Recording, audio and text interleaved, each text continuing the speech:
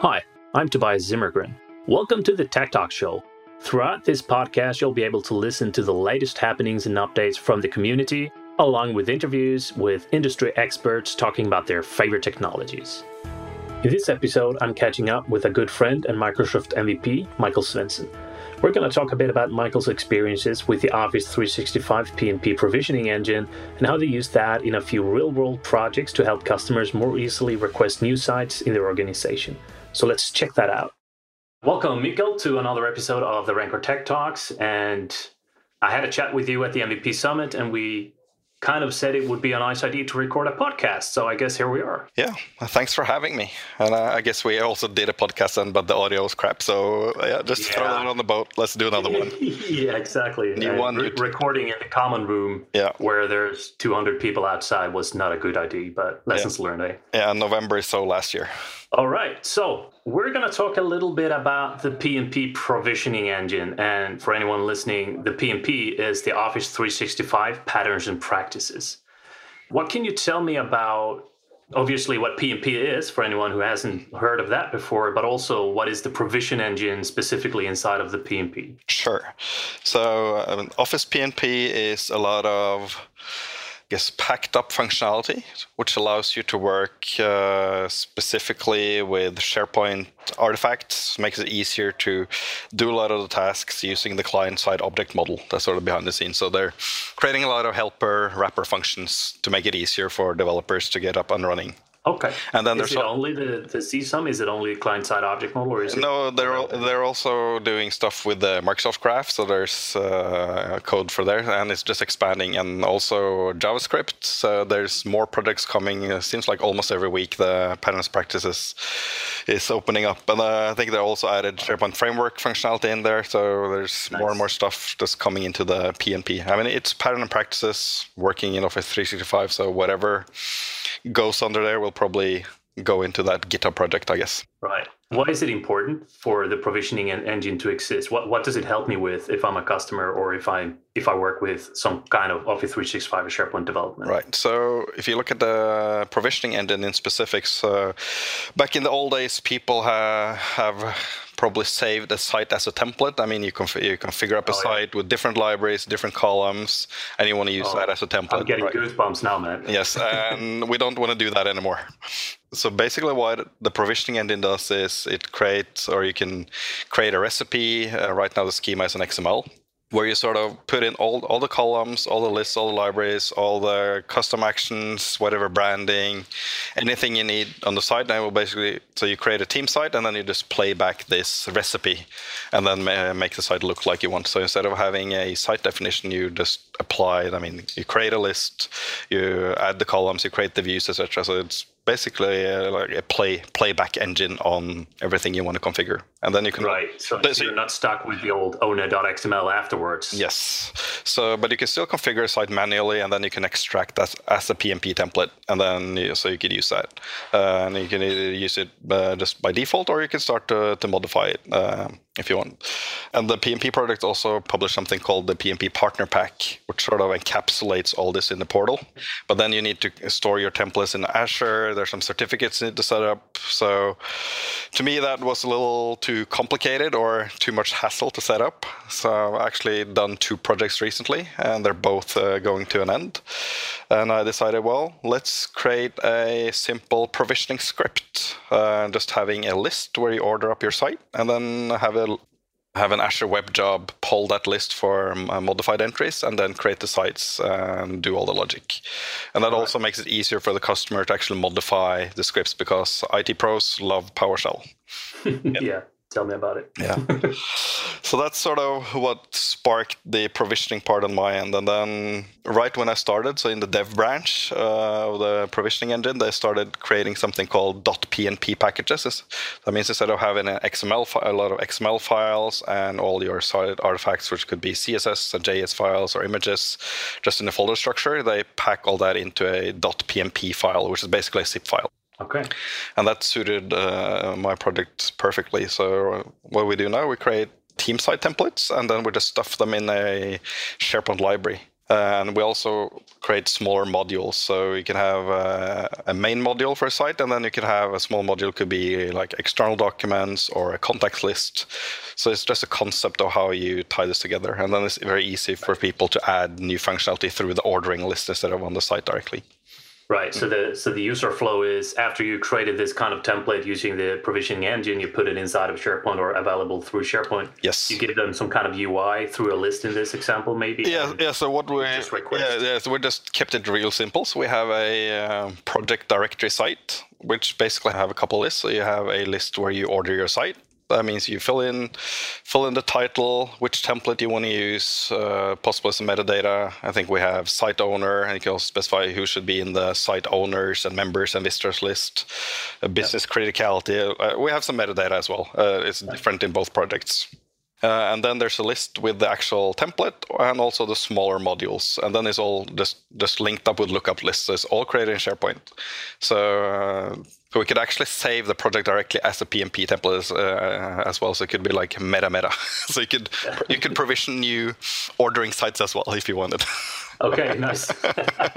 Yeah, I guess it depends on how far you want to take that. Yeah, and the fun part with doing all this is since I love to program. I've been coding for years, but less and less.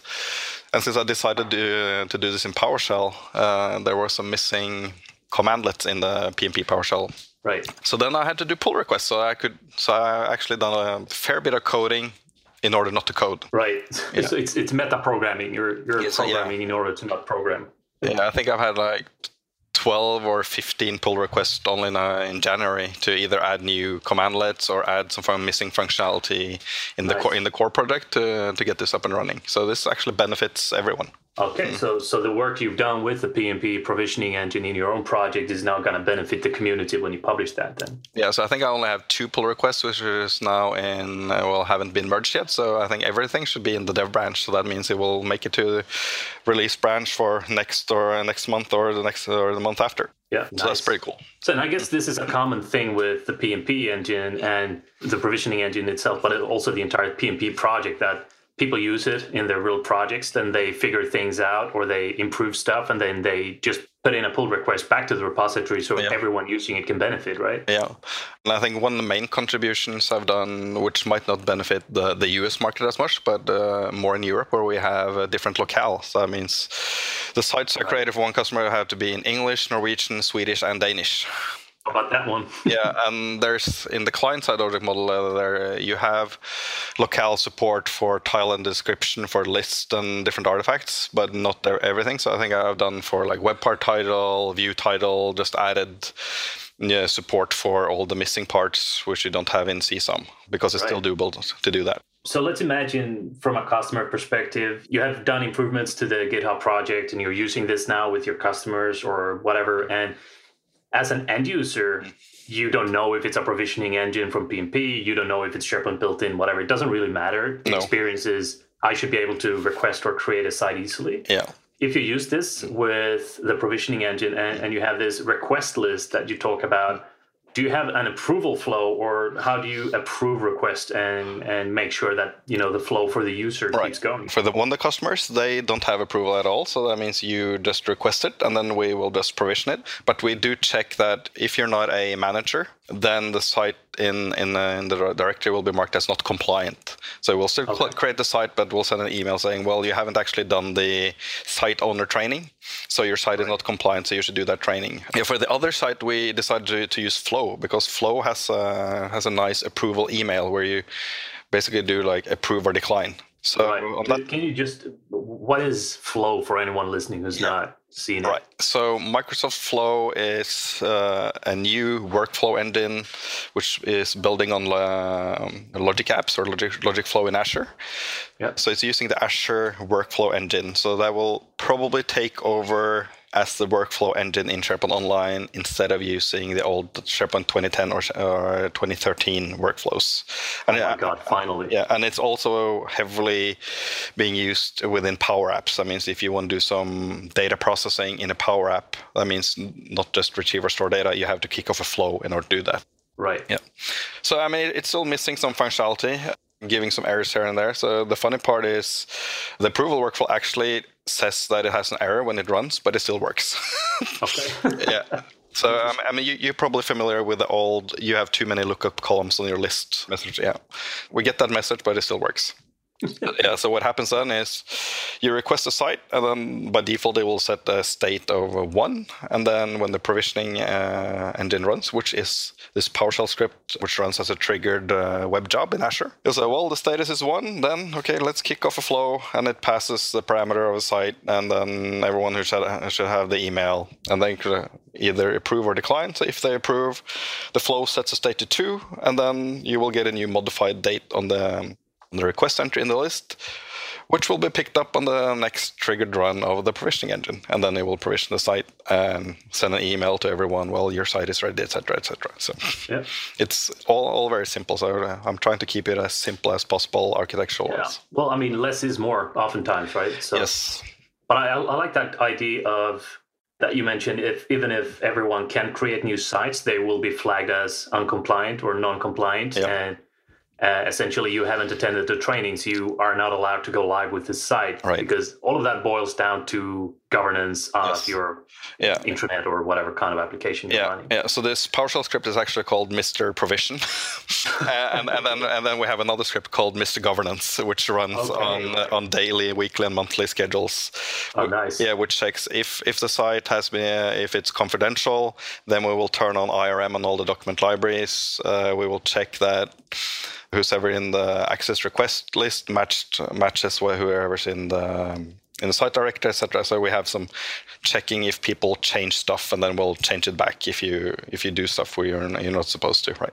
Right. So one thing that I'm kind of thinking about is you can provision SharePoint sites, and that's one of the big things with the provisioning engine. Can you provision other things as well using it? You mentioned something with the graph and other things might be coming. So I guess the provisioning engine itself in the PnP product is basically taking the template and then applying it to an existing site.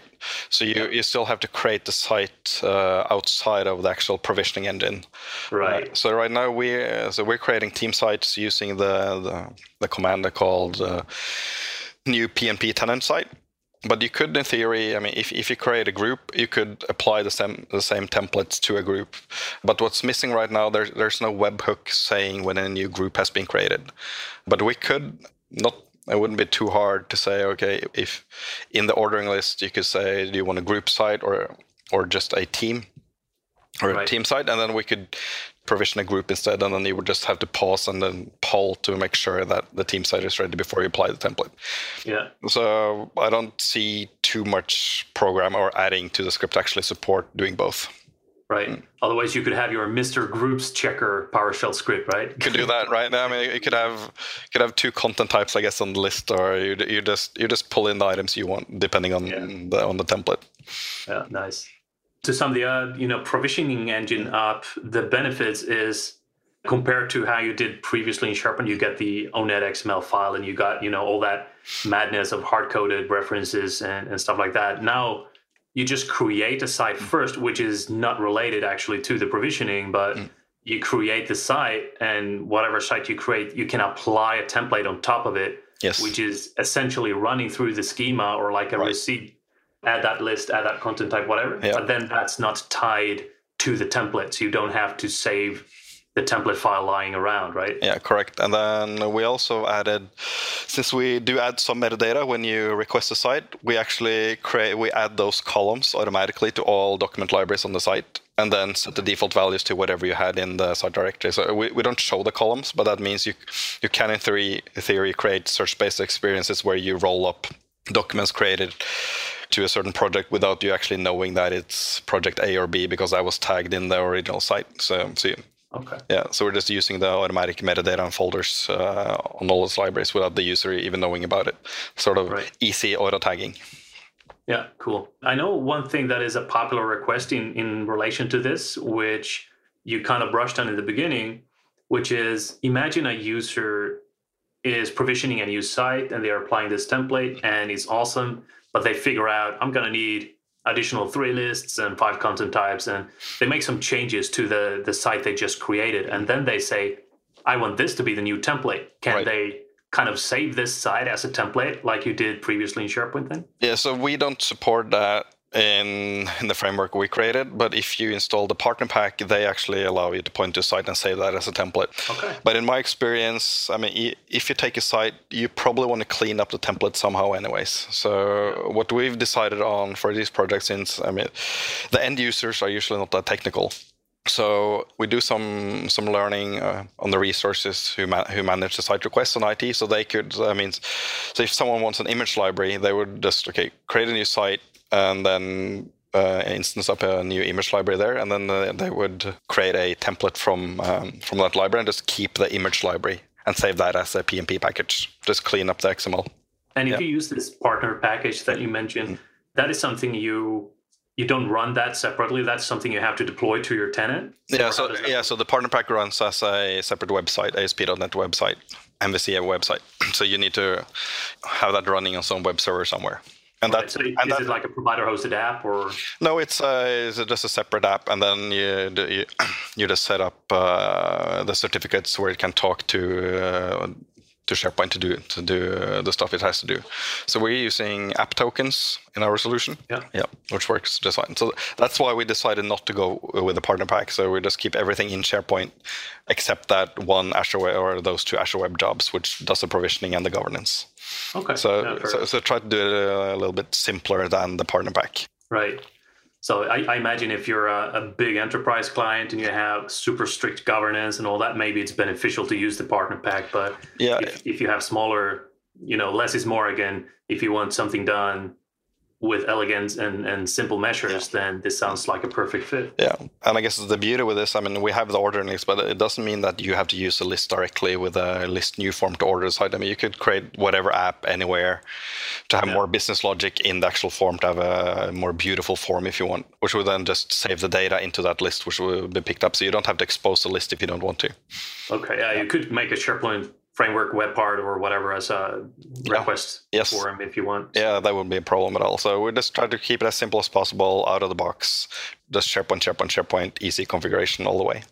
Yeah, I like the idea behind that, because there's, by experience with SharePoint developers, and myself being one of them in the past, focusing a lot on the development aspects of SharePoint, we kind of miss out on the fact that there's a lot you can do actually out of the box, and the less you customize, the more secure or the more stable the environment will be when it runs. And I think when we're done doing this, so I sent over to the IT guy at both customers actually. So just sent them the template for the site catalog, and then all the different pre-made modules we had in the script. So I think they took them like 1 hour to first provision the site and then set up the Azure Web Job and have everything up and running. Probably an hour or less. So it's easy stuff. Easy enough. Yeah. And I totally love the fact, I brushed on that before as well, I totally love the fact that when you have provisioned a site, it's not tied to that specific template, and you're not tied to the old ONET files or things like that. If you remove the template, the site fails to work or load. Everything just works because it's not hardly coupled to any kind of template. Yeah. So what we do is when we apply the template, we sort of just stamp in the property bag whatever .pnp files we have provisioned to the site, so you won't provision new ones. But that means if you create a version 2 of your template and you want to apply that to all sites, you just save a new file called teamsite version 2.pnp. And then you could just do a quick edit on the list and then just change that for all the items and save it. And then they would be picked up again, and it would just reapply whatever new template, which I don't already have. So, Nice. Cool. Yeah. Is there anything else? I think I'm all out of ideas for the provisioning engine. Yeah. That's as far as my knowledge goes. Yeah, but so I'm finishing up these 2 projects. So the goal is to just take the core parts of this, and then the plan is to publish that as a PnP sample. So that means anyone could just take this and rework it to their need, as an alternative to using the partner pack if you need provisioning. Yeah. Super. All right, that's pretty cool. I'm going to keep my eye out on that. And will you announce something in your blog, or where can we see this stuff when it goes live? Most likely. I will definitely publish it on my blog when I'm done doing this. It's a matter of organizing all the different tasks I have to do just to have time to do it. Time management. Yeah, so maybe if I have time next week, so I'm attending a hackathon next week, so maybe I'll have time to just finish it up and polish it, and I can use it as part of the hackathon entry as well. So, yeah. Nice. Yeah, and that's the one in Oslo, isn't it? Yeah, that's the one in Oslo, the Arctic SharePoint Challenge. Yeah, nice. We need to have a chat about that in one episode as well, because that's pretty cool. Yeah, I'm really looking forward to it. So we'll see how that goes. Yeah. All right, cool. Well, I don't have any additional questions for you about the PnP. So do you have anything else you want to tell us about the PnP? If you do stuff, PowerShell is cool. If you're missing what you need in PowerShell, do a pull request. The PnP project is more than happy to assess and accept good pull requests. Yeah. So the baseline is, if you want to improve or change something, don't be afraid to do so. Yes. Cool. Yeah. Don't keep the code to yourself. Yeah. I guess most of the code I've been doing here and committing is actually being paid for by these two customers, right? So it's actually the customers paying me to contribute to the community, and they're super happy about doing it. Yeah, in the end, it benefits them as well because other people are contributing the same way. Right, because all the existing stuff there, someone else has been paying for it, which we use. So. Makes a lot of sense. Super cool, yeah. All right, man, thank you for coming out to the show, and I hope to invite you to another show talking about the hackathon there, the Arctic SharePoint Challenge. Sure, that'd be cool. Yeah. All right, cool. See you next time. Yeah, see you next time. Bye, thanks for having me. That concludes yet another episode of Rencore Tech Talks. Thank you, Mikael, for your time, and thanks to everyone who tuned in to listen. Find out more about Mikael and his experiences by checking out the links in the show notes.